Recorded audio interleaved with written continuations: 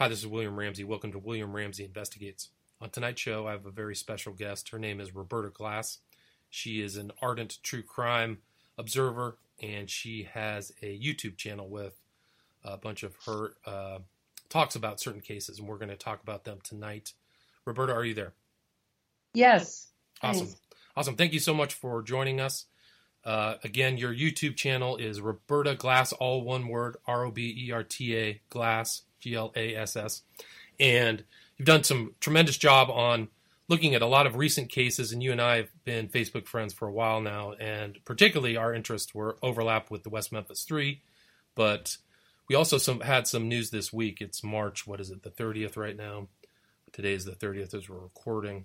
Was the release or the vacation of the guilty verdict for Adnan Syed, or the serial podcast case that took place in Baltimore, a very famous publicly case. So Roberta's going to talk a little bit about that, and then we'll also talk about some things that are happening now with this other coverage of Damien Echols in the West Memphis 3, and it ties together with this character Bob Ruff, who supposedly has an inaptly titled podcast called Truth and Justice, but we can talk about that. So, Roberta. Or welly entitled. Yes, exactly. Podcast. Exactly. It's like the Ministry of Truth or something like that. But before we get started, Roberta, can you talk a little bit about yourself, please? I am a true crime fan. I was raised in Pennsylvania. My father was a journalist, then became a screenwriter. I was raised Quaker, even though my father was Jewish. And I went to Sarah Lawrence College in New York City and worked a bit in film for Danny DeVito for Jersey Films. And then later I moved to magazines where I worked for Oprah.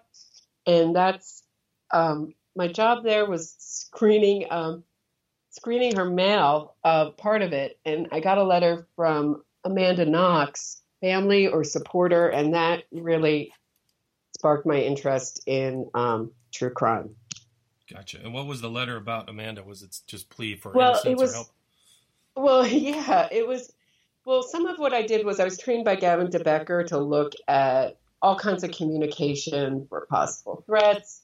I live in fear of saying Oprah's name because I signed a confidentiality notice, and I live in fear of that coming back to haunt me. But so I learned how to look at all this stuff for threats. The ideas Gavin DeBecker had was that there's certain things, markers, language, subject matter that you can look for threats. But with Amanda Knox's friend or family's letter, it was this unbelievably persuasive letter about how it had just happened. She had just been arrested, and the prosecutor was being investigated for being corrupt, and, all these details about her case. And I was fascinated by it, and I thought it was a huge miscarriage of justice. And I just started looking into details about the letter, and half of it was completely untrue. Some of it was true, like he was being investigated. The prosecutor was. He was eventually exonerated, Manini, but the other half is completely untrue. And I followed that case for years, mostly with an open mind, but at the end coming to the conclusion that she was guilty. I thought the same thing as well. But a good liar, and she threw a couple people under the bus. Lumumba, the black guy, the bar owner, right? Didn't she try to pin it on him, and she was deceptive. And, amazing. That's an amazing case, too. And that position is not a popular position. No, it's not. And a lot of it's being fought out on Twitter. And I think that they're following the McCann people who have really turned around public opinion just by being relentless about the truth on Twitter and just having an army of people. And the people critical of I don't even want to say pro-guilty, but the people who feel that Amanda Knox was rightly convicted the first time in the, 3-tier justice system that they had, right, have been really good about, putting out facts about the case. There's an excellent website. The truth is out there if you want it. It's just, I think it's a complicated case. I think had I been more versed in true crime, I may have come to the conclusion that she was guilty earlier, but I think there's a lot of emotion injected into that case. And as a woman, I don't know, you just, they say all these things like she was slut shamed and blah, blah, blah. It just didn't happen. I mean, her interrogation started with cookies and tea. Them giving their, so how brutal was it, Right. Well, I mean, it sounds like a lot of these other cases I've studied where there's a PR people involved and there's a lot of chaff, disguising the wheat, so to speak. But yeah, that's an amazing case. There's a picture of Amanda Knox with Damien Echols. Have you ever seen that picture? Yes. Yeah, that's remarkable. It's perfect. Yeah. So, and so the beginning for you was the Amanda Knox case, which had tons of fanfare and everything like that. And then how did you progress from there through Adnan Syed and Damien Echols? Well, I had an experience. I always kind of was like a true crime follower, but the Amanda Knox case for years was my big, every book I could get about it, anything I could read about it. But then I was in a fire in 2012, and I almost lost my life. I was in the burn unit for 7 weeks. I was in a coma for 6 of those. Oh, wow. And so true crime, when I came out of that experience, I had a lot of therapy with a speech therapist and a lot of time, a lot of amazing people helped me recover. True crime meant something different to me because I guess when I was in a fire, I had the feeling or thought that I was dying. So I felt when I read true crime after that, I could really connect to the victim. So it meant something more than just like a name or face. I had new respect for life and new meaning about what it means to take a life. Wow, that's interesting. Well, I'm glad you made it through. It's that's some of those Thank fire you. cases are really traumatic. Yeah. So, so then I guess you had some time to read some true crime books. I guess. Yeah, and when the West Memphis 3 case, that was about a year before. I was happy that they got out because all the information I had about that case was that they were wrongly convicted. I think people forget how small the minority voice was back then. I think it's changed for the better. I think it's gotten it's still way uneven, Right. but it was really hard to find a minority voice. But I think I listened to so I wanted to look at both sides of the case. The first thing I found, I think, was an interview with you, Dave McGowan, and Ed Opperman, which is excellent. I read your book, and I couldn't believe it. Everything I needed to learn about true crime, or everything I think anybody needs to learn about true crime, they can learn through the West Memphis 3 case. Everything about what PR does, what money does, how you convince the public, how you can obscure the facts of a case, you can learn through the West Memphis 3 case. Agreed. Yeah, those are excellent points. I mean, it's all really there. I mean, I devoted a small chapter in my book to the court of public opinion, but, the court of public opinion can influence these in-court cases. Like, I think Serial's a perfect example, Making of a Murderer, those cases, how that whole series on Netflix garnered this massive, outrage that this guy, I can't remember his name, was unjustly convicted. But if you look at the court case, there's damning evidence about his involvement. And I can't remember that girl who passed away, but yeah. So, yeah, that's interesting. Are you talking about Serial? No, Serial. What was Making of a Murder? It was the cases that were up in Making a Murder, Teresa Hallback. Teresa Hallback, thank you. Yeah, so I felt like that was another one where there was some deceptive, non-factual investigation into that case. So anyway. And can we talk about the similarities between that and Serial? Yes. In that they were both made by women to with an absolutely one-sided account to make a man who brutally murdered a woman look good. Yeah, it's interesting. What do you think that their motives were to create, an uproar of opinion, or just to get attention? What do you think their motives was? That Serial was an NPR case too, right? Wasn't it published through Right. NPR? Well, I have a friend in New York who knows one of the filmmakers of Making a Murderer. And I don't know if I should tell the story, but I will.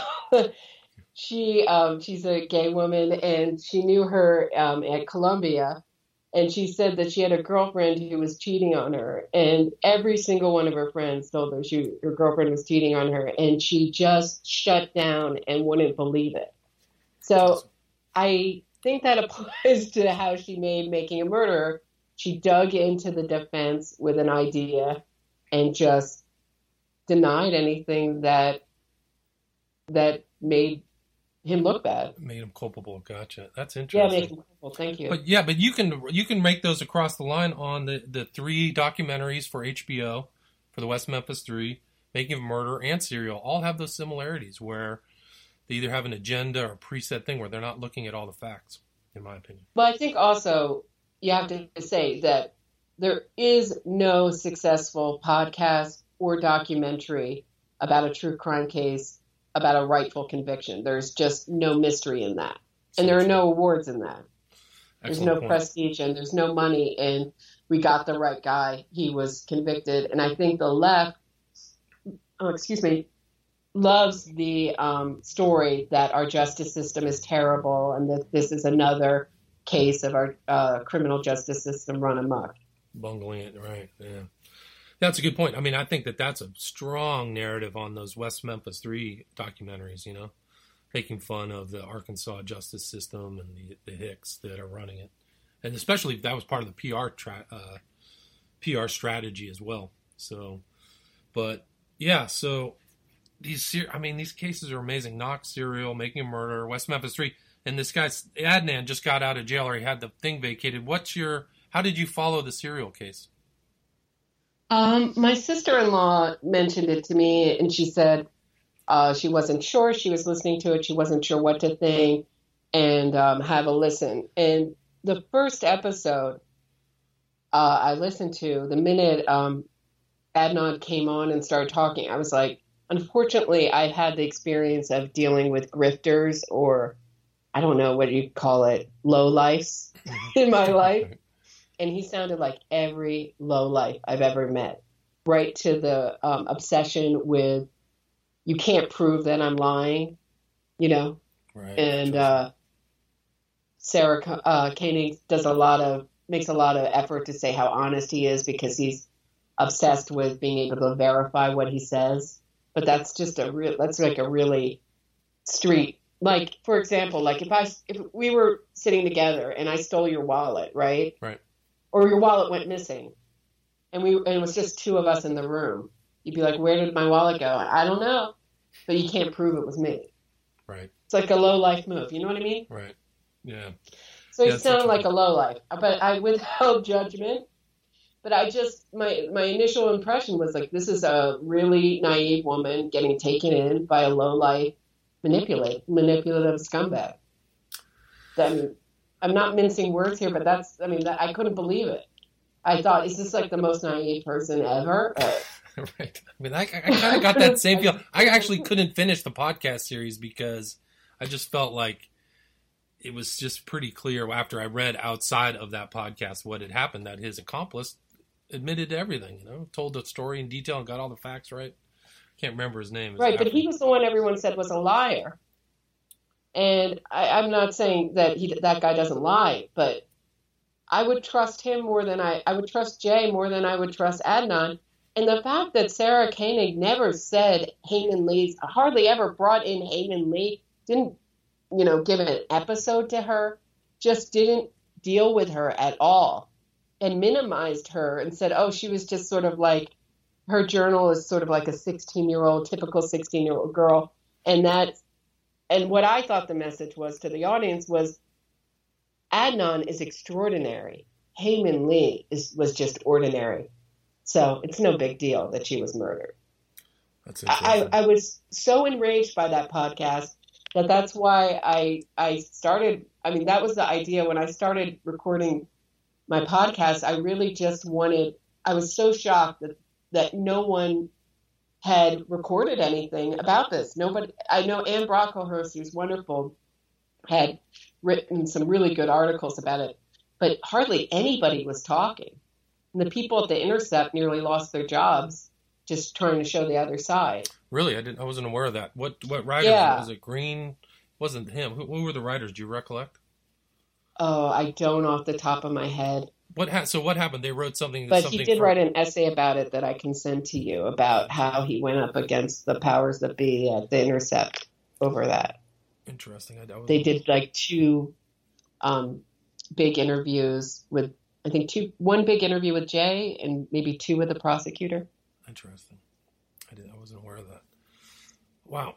Yeah, I mean, I guess those are the same case. I mean, it's tough to take the state's position, the prosecutor's position on all these cases. So I guess that's another example of that. And that kind of ties in, the serial case also ties into Bob Ruff, who's currently, for people who don't know, is doing a long, extremely drawn-out, so-called investigation of the West Memphis 3 case that is, he bounces all over the place, and sometimes... I hear he's going to be investigating the source of the Beverly Hills 90210 music next. That's probably where we're going to head, right? Because that's in this case, it was something, it was the 90210 show that had the ball that proved everything. Who were the musicians? Maybe in some few interviews with them. Oh Lord, yeah, that's just craziness. So anyway, he's doing a lot, and he cut his teeth on the serial case of doing a podcast on there that apparently got him a bunch of attention, and he says that, and this is what I found out recently on Reddit, is that his alibi that proves that Adnan didn't do it was based upon the receipts I think it's the receipts at a store that didn't exist, right? Isn't that what that people investigated and found out? Right. So for the lens crafters. Yeah, right? The lens crafters alibi. So can you talk a little about? Are you familiar with that, or did you read that? I did read that. He lied. That's not. I'm not. I think it's the. He also. What I think is okay. Can we, before we talk about Bob Ruff, can we talk about what the state of the world is? Yes. That we have a guy who made his bones on solved cases. Yes, we can talk about that. I mean, he solved cases. Where there's a solved case, where there's a conviction, he's there to investigate it. Right. I mean... with no credentials, but just, I mean, I'm a critic. I sit back from the sidelines, He puts himself in the role of an investigator. I just think it's absurd. Well, he has... The West Memphis 3 are twice convicted. Right. As you point out so many times, a legal rarity. They pled guilty. Yeah. But he's gonna figure out who. It's got to be somebody else, right? Right. The unsub, right? The unknown subject. And the interesting is he's already so like one of the more recent so-called perpetrators was, it was not Byers, but what's his name? What was the story that were 3 guys having homosexual relationships, or 4 guys, and that was Hobbs. Yeah, that's Terry Hobbs. It's like a family secret type thing. The Hobbs family secret. But who was Hobbs's friend? What was his name? Is it Zachary? Darn. But he's already said that he's an honorable man. Anyway, Bob Jacoby? Jacoby. So he says Jacoby couldn't do it. So he's kind of like already in his mind taken him out of the possible perp thing. But Bob Ruff is involving himself very deeply in the individuals of this case. He's already been seen talking to Echols. He has traveled to go talk to Jason Baldwin. I believe he's talked to Miss Kelly. So he's definitely not having an objective analysis of this case in any way, shape, or form. And I don't want to get off topic like I have been, but it's okay. Sarah Koenig said that she was doing an objective investigation into Adnan's case, but there was a letter from her to Rabia, who was Adnan's advocate, right, saying that she would not record serial or produce serial unless she believed he was innocent. Wow. So it's not unusual to present it like they're objective and they don't have an opinion and have a strong opinion and are really making an advocacy piece. Well, that's an excellent point, because somebody went back, I think it was one of these West Memphis 3 researchers, Fred Walsh, who caught Bob Ruff writing on one thread that he was hoping for an exoneration. And I think that this was written last year, so 2017. So he already had this view that, that he has an outcome. And he also, in his blurb for the show, says, there's these three guys convicted for a crime they didn't commit, which is right out of, the PR team's handle. So he's already been caught saying this. I'm trying to find I think he lost a lot of credibility with the Reddit. I mean, you can't put anything past the Reddit people. I really enjoy Reddit. Oh, they're smart. Sharp. Because there's really a debate that goes on, and people tend to back up their opinions with, a source material, or they point you somewhere, Right. But when he started lying about the LensCrafter story, the Reddit community caught him. And when he concluded that this boyfriend of Heyman Lee's Don was really the real killer, he really lost credibility with most of this. I can't say most. I don't know what percent, but at least some percent of the Redditors, that it was just ridiculous, that he couldn't back it up. He had to conclude something. He picked Don because it had to be not Adnan. Because Adnan, he said himself that he related to Adnan, or he identified with him. And he seems to identify with Echols too. Yeah. So I have meditated on the thought that maybe, with women you have hybristophilia, right. With maybe he has some kind of love of murderers or envy of murderers. He certainly is sitting on a ton of anger. Did you listen to episode 122? I did. He was very vociferous about, making his statements. I did listen to that. I thought that was so interesting because I felt like the mask slipped. All these, it's not like he comes out and says, I'm doing an advocacy piece or I want to exonerate these guys. It's always, I'm looking at both sides. I'm looking at the minutia. All he does is look at the minutia. Oh. Because anything like 6 confessions from Miss Kelly, he's not going to do an episode about that. None of the really important evidence is he's going to really examine. Yeah. He's always going to point everybody elsewhere. That's why I called him Sideshow Bob. But that's a good nickname. Yeah. But I don't know. I lost my train of thought. No, it's okay, because I was going to read this. That 122 episode, he's always like with this really, really calm voice. And there's this debate with Anne Brocklehurst where he's mansplaining his position to her, with his soft voice. And 122, it's like all that anger that I feel like he's sitting on normally just came up and showed itself. And I was like, oh, there it is. That's what's under all this. Like just tremendous anger and aggression. So this is what he wrote on his Truth and Justice, October 18th, 2017. So he says, Truth and Justice is less than 3 weeks away from taking on a new case. This may be our biggest challenge yet. For 24 years, I'm not done. For 24 years, the murders of Stevie Branch, Michael Moore, and Christopher Byers remained unsolved. No. This is I'm reading this. I'm not making this up. 3 men continue to struggle through life as convicted murderers for crimes they did not commit. Hashtag West Memphis 3. Yeah, they're struggling so much that they're looking for the real killer in Johnny Depp's, Colorado ski lounge. Yeah, they went down to New Zealand with Peter Jackson to see his filming of the real killer. Lord of the Rings. The killer was down there in the cast. Remember we got to talk about the PR event when they got released. Oh, let's do that. But let me just read something else too. This is what I was talking about Fred Walsh. This is what he screenshotted and sent to me. And this is Bob Ruff. Quote, when I take on a case, I start from scratch. Everyone starts with a presumption of innocence, and we reinvestigate from the very begin, period. I don't know what that word is. For me, it is a cold case. I have to look at it that way. An unsolved case, period. If I thought everyone got it right, resulting in the case being closed, I wouldn't take the case to begin with. Response, that's fair. I considered that might be the case. I wasn't sure. And then Brooke Simons writes, does that mean you expect it to be reopened and justice served? Is that the purpose? Bob Ruff, that's the hope. So he's gunning for reopen, exoneration. I don't know the date of that, but that's an incredible admission for somebody saying, we just haven't gotten to the end yet. So he wasn't sure, though.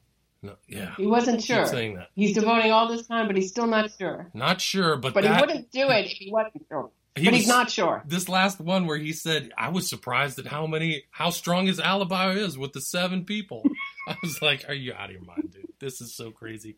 And anyway. So, yeah, you want to talk? He's deserving of being mocked.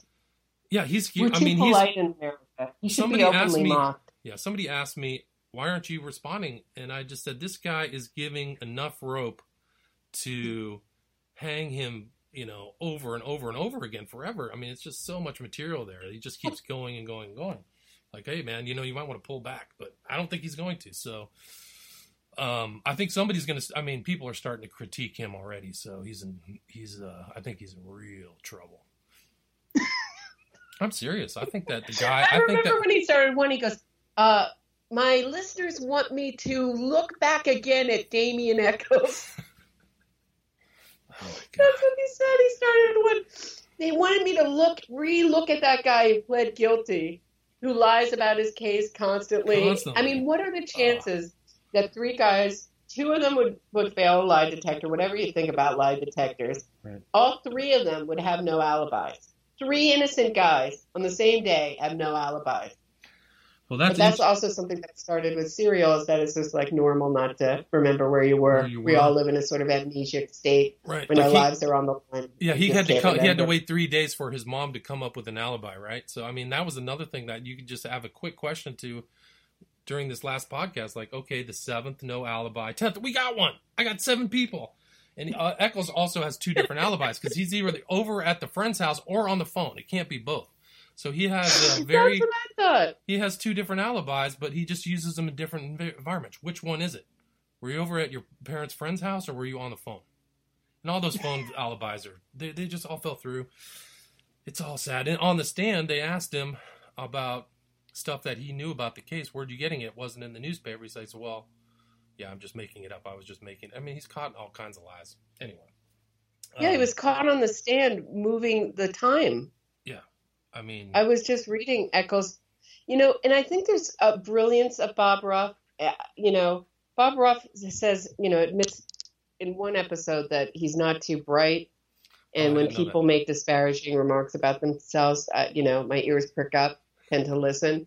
But he is brilliant at just piling on the minutia so that you feel like you don't know the case anymore. Yeah, I agree. You're like, what case are we talking about? I'm like, the McStays? Or, that is this dog catcher a central figure in this case?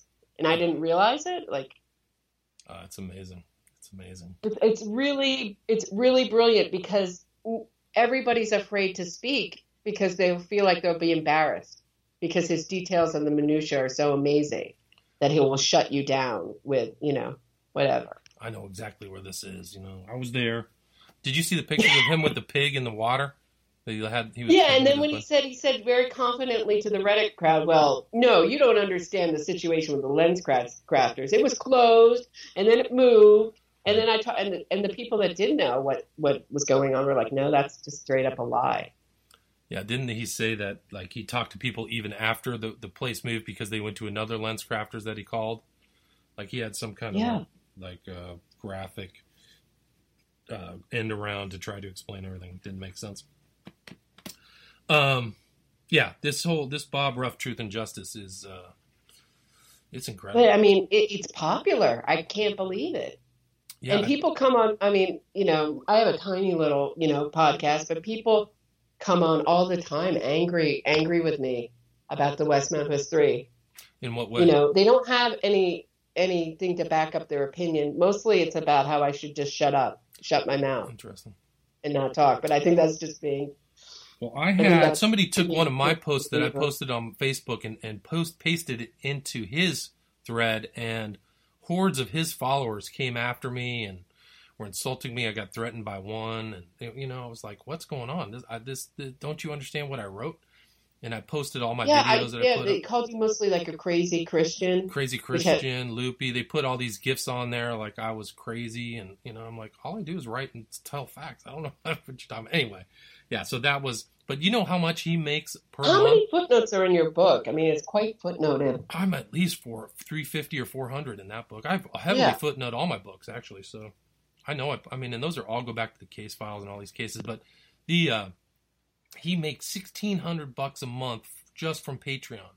So he has enough people following him to support him in that way. And, he probably gets all these other revenue streams. So he's got a sizable, like you said, he's got a sizable, popular podcast. I know. And people accuse people, I guess they call guilters. Huh. There is no pleasure in having this opinion. I agree. If you are a pro-innocence person, there's a lot of action, maybe, court cases coming up. Maybe you'll break him out of prison, perhaps celebrities, money, high-profile documentaries. There is no pleasure in having this position. Yeah, I can attest to that. No question. Yeah, I mean, really, especially you. I mean, I don't think people realize how much grief you get, people get put, especially you. Me or Trench Reynolds. West Memphis 3 Guild people. Yeah. It's sometimes you feel like you're putting your hands up to stop a tsunami, It just comes over you. You just can't even stop. Like, come on. I have a book. Read my book. Oh, no, I'm convinced, Jesse Miskelly's 12-hour confession. He was tortured, all this stuff. It just doesn't make sense. Bob Ruff keeps referring to it as one confession. One. Yeah, it's sad. One of the interesting things is one of his supporters, which I was trying to lead to on the Patreon, one of his supporters is Damien Echols. So Damien Echols, the subject of his podcast that's supposed to be objective, I assume, is a guy convicted child killer. So because Damien Echols doesn't give to anything that doesn't benefit him. Well, right. That was the greatest find out of his letters. I mean, one of them was where he wrote, I'm no longer going to give any energy to anything that doesn't benefit myself. That is a paraphrase, but you know what I mean? Yeah, it's all about me and making money and fuck F everybody else. Well, it's amazing because there's all of those statements that he wrote in his disability thing. I'm a sociopath. Was that where he wrote it? Was in his? Yes, and I'm a sociopath and I'm homicidal. Yeah, homicidal. In his own handwriting into his caretakers in the mental hospital. But we can rationalize that away by, he's just a troubled kid, just like a normal troubled teenager. Let's look at let's profile Terry Hobbs. That's the profile that Bob Ruff wants to do. Yeah. He wants to ignore Damien Echols' psychological profile. 500 page of killing cats with firecrackers and, beating a dog to death. Right, the Great Dane starting incident. fires. Yeah. He's on a drug. I've often wondered about bedwetting because impuramine is a bedwetting drug in addition to being an early antidepressant. Right. He's on that. His own parents are afraid he's going to hurt kids. Right. But let's look at Terry Hobbs. He might have, I don't know what. The hair tells the story. The hair's there, DNA, CSI effect. But one hair means everything. It doesn't matter. I could leave a hair at my bank, and if it gets robbed, I could go to jail because the public would think, hey, he's got a piece of his hair. I mean, it's ridiculous stuff. Anyway. Anything else you want to talk about the West Memphis 3? What are the titles of your stuff? It's Sideshow Bob Ruff and the West Memphis 3. Who are the other ones? West Memphis 3 case solved. So that's the Bob Ruff. Got it. Yeah, I was hoping I'd call it that so I'd get people, I wasn't just preaching to the converted, Right. And then the Cult of Damien Echols, which is a proper term. I mean, he's a member of the OTO, so he's in the cult. Yeah, I think he has a cult leader personality. Yeah, I mean that's actually what Fogelman said in his summation was that this guy's like Charles Manson. Get a clue. Do you ever listen? I actually like Charles Manson. I mean, not that I like him, but I find him, I warm to him more. I mean, Damien, I think at least he had a little bit more creativity than Damien Echols, you know? Did you ever listen to the Fogelman summation? Yes. Yeah. Anyway. So. But I mean, I think also a lot of what comes up in the West Memphis Three is on the PR side is anti-Christian. I mean, I don't have the gift of faith, but I'm respectful of people who do. You know, anti-Christian and anti-Southerners. I mean, in America, I believe we're still fighting the Civil War, and it's okay to just call them all dumb hicks, you know? And that goes along with the PR line that they didn't understand Damien Echols' eccentricities right. and high IQ because they were all a bunch of dumb hicks. Right, and I think that also fits into the 3 documentaries, you know? You've got these Los Angeles, you know, West Coast types looking down on Arkansas, and it's a lot easier to kind of caricature them, I think. And some of the clippings and, you know, some of the way that Berlinger and Sanofsky edited stuff, I think was intentionally to make, at least there's one edit with Burnett where he's pissed, you know, and I think that they were strategic in making them look bad during that documentary. At least the first one. Can we talk about the PR conference when the West Memphis Three got out? Yes. Have you watched that? I just watched that recently. I've watched it over and over. Well, just to go back, because when them. Yeah, just one thing. Applauding child killers. Oh yeah, it's incredible. Who just pled guilty. And if you read the confessions, they're really hard to stomach. I mean, they make me cry. Jesse Miss Kelly's confessions. They're so, especially Baldwin, is so cruel, needlessly cruel and brutal to these kids. And here are these educated people just applauding these child killers. And it shows that their PR was one of their strategies was this PR. When they go through and they had that public, you know, statement of the case where John Douglas gets up there and talks, they were very clever because they did that whole PR thing in a courtroom with the background of a judge's table. So it conveyed kind of to the general populace that they were in this courtroom, which they could have ended up going to court and showed their so-called evidence. But the PR strategy of getting in the court with Reardon, Douglas, and them chatting was really remarkable. And some people don't key into that. You know, they don't see that PR. They think that that's actually legit. Bob Ruff thinks John Douglas is, you know, the greatest person on earth, and also he talks up Spitz too, which is really crazy. These guys. Do you know what Dominic Dunn called the experts that come into high profile crime cases? He called them whores of the court. It's accurate. I mean, that somebody. So I think, like, when I think of Jim Clemente and John Douglas, who were, you know, sort of hired to do PR and lie, because all you can do when the facts are against you is lie. Right. You know. Or pay somebody to do it for you. Lie and withhold them, and point elsewhere. That's basically the technique that they all use. It's just incredible. You know, Bob Ruff, I saw a picture of him. He's hanging out with the guys at Real Crime Profile, Clemente, and these other ones, and they got it wrong too. True Crime Garbage, True Crime Garage, True. I couldn't listen to that one. Yeah. I just couldn't stomach it. That was a tough one too. I think they mentioned my name in there or something. I don't know, whatever. But yeah, Clemente's. I mean, it's just sad.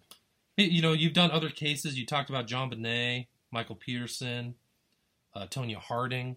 What are your thoughts on the John Bonet case? Well, what's interesting about the John Bonet case is that people who believe it's a kidnapping believe everything about what the parents say they did that night, everything except what's in the note. So none of the people believe that it was a foreign faction. Right. That's busting out words like countermeasures and attaché and hence, you know, right. Yeah. Foreigners. So that's what I find very interesting is that the note is the center to that piece. And I think that actually Jim Clemente it's interesting how the true crime world is its own world. And Jim Clemente comes up again and right. He's pointing the finger at Burke. Right. And I'm not really buying that. And the reason I'm not buying that is I don't think there's ever been another case where parents have staged an elaborate scene to point the fingers away from their child who's a murderer. Interesting. So what's your position? What's the... I think it's probably one of the parents. Interesting. Yeah. I don't think it... I read the book called The Foreign Faction, all about how it's Burke and he had trouble and blah, blah, blah. I think pedophilia or incest is central in that case. I don't think we want to talk about incest in this country. Right. And so it makes everybody feel relaxed to say it was just the bad seed brother. Well, didn't Cyril Wecht say that? Didn't Cyril Wecht say that if somebody had done a medical exam on John Bonet, the dad would have gone to jail if she was still alive? Yeah. And, I mean, she had all the signs of being molested in the last.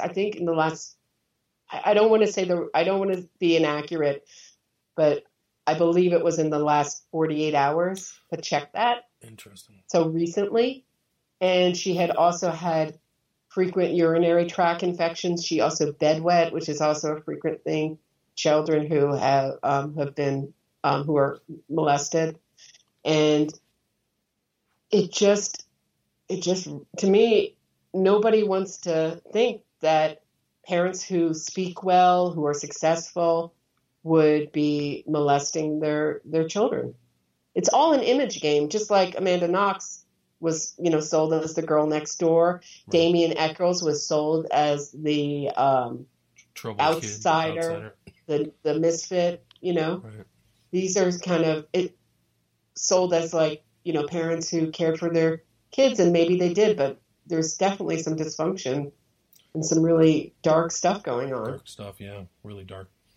Yeah, that case. And Clemente, I think, is getting sued by Burke, right? Isn't there some kind of lawsuit, if I remember correctly? Yeah, Burke is suing them, and but Burke was doing. He doesn't have a case, right? Yeah, I don't know. Burke was doing some weird stuff too, so maybe he was also. Yeah, he's weird. The family is weird. Yeah, but I mean, to say that Burke did all that molestation and that people have left me comments and they say, "Oh yeah, I know tons of cases where the parents have covered up for their kids," because these are, in my opinion, these are really narcissistic parents who care about themselves. They're not on TV talking about Burke, or son. They're talking about themselves. Right. They barely mention, Jean Bonet's name. They're interested in themselves and saving themselves, not saving their kid. They're going to risk prison to save their kid. Yeah, and also, there's a lot of physical evidence that connects, at least, that the mother, her coat on the fibers on the duct tape that was used on Jean Bonet's mouth, things like that. That she was involved in the cover-up. Yeah, involved in it. Yeah, that's... Involved in it. And her handwriting, if you've listened to the handwriting, Tricia Griffith has done tremendous podcasts about this, where she interviews the handwriting analysis that they discredited in this really shady way. And I think she had over 200, it may be more, similarities of Patsy Ramsey's handwriting and the note. But now that they've discredited, they went to a judge with all this wrong information to say that she didn't have the credentials, which she did. But now every time they talk about, I'm sorry, I can't remember her name. I'll remember it as soon as I get off the phone. But they have to say, well, she's been discredited. Right. Every time she's, interviewed, or they bring up her evidence, which is, you just look at it and you can see how similar they are. That it's her handwriting. I've always thought it was Patsy Ramsey's handwriting, in her style and the weird words and stuff like that. How would she know the bonus, right? The wife would know. And hence was in a Christmas card. But it is probably one of the most fascinating true crime cases, because even if we knew the who, we don't, it's also the why. The why, yeah. Like, there's just weird stuff going on inside that family, the family dynamic. It's just crazy. I mean, I think that John Bonet died being or supposedly got hit with the flashlight, right? Right. Right. So, like, there might have been some kind of pattern of, like, not just sexual abuse, but physical abuse. And then it just went over the edge. Well, Cyril Weck feels like that the strangulation was some kind of sex play. I don't know if he sold me completely on that. It's an interesting theory, you know. Cyril Weck, I covered Cyril Weck twice because he was involved in 2 cases for my movie, The Smiley Face Killers. So he's still around. It's in Pittsburgh. He's involved. Smart guy. Yeah, really smart. Law degree and medical degree. That's heavy lifting. Yeah. Do you want to talk? What are your thoughts? Did you watch I, Tonya? I, Tonya? Yeah. Did you see the movie? So what are your thoughts? That was something my brother, my older brother, asked me to do that podcast. I saw I, Tonya, and it's the only time in a movie theater that I've actually talked out loud at the screen. Back at the screen. I didn't mean to, but when she did that speech about how America had become her abuser, I just felt it was too much. And I was like, oh, come on. I don't know exactly what I said, but I just couldn't believe it. I just felt they're making a hero out of someone who just constantly lies. Right. And, I think one of my big issues with Damien Echols or Adnan Syed or Tonya Harding is that they prolong the suffering of everybody and their own suffering because they can't admit to what they did and let everybody heal and move on and do the time. Do you know what I'm saying? It's absolutely. That's an excellent point. I mean, they really look at this whole drawn-out West Memphis 3. We're at 25 years. Still, people are fighting and suffering and talking about it. A case that's been solved, so it's crazy. And the Moore family, I mean, the pain the pain that they're going through, and these movies are getting nominated. And when I saw that Adnan Syed is getting a new trial, which I don't think that the prosecution will want to try that case. I think he will get an Alford plea because Rabia, his advocate, based her idea for serial on the West Memphis 3 case. I didn't know that. So it follows very closely that trajectory. And so I just think that it just goes, the pain, suffering, when people are on Reddit saying, we won, isn't it great, woohoo. I wonder if they've experienced loss or suffering, and they know that they're really celebrating a murderer and a loss of a life, a senseless loss. And that's of a kind life. of what gets lost in a lot of these stories is the victim, right? Just like you said earlier, especially in the serial case. Well, I think that's a great... Oh, sorry, go ahead. Oh, I'm sorry. No, I was just going to kind of wrap it up. What else do you want to sorry. say? I just think that that's a great kind of bookend to our hour-long conversation right there. But so I can get people over to your YouTube channel. It is Roberta Glass, all one word, RobertaGlass. I highly recommend all of these podcasts that you've done on a variety of subjects, particularly the West Memphis 3.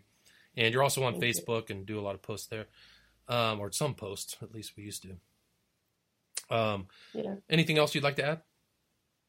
No, this has been a real pleasure talking about this stuff. Yeah, likewise. I really, you have great insights into all these cases. So I really appreciate you taking the time to share your information with the audience. Thank you. Thank you. All right, we're done. That's it. I'm just going to edit that out. I'm going to actually put it together and then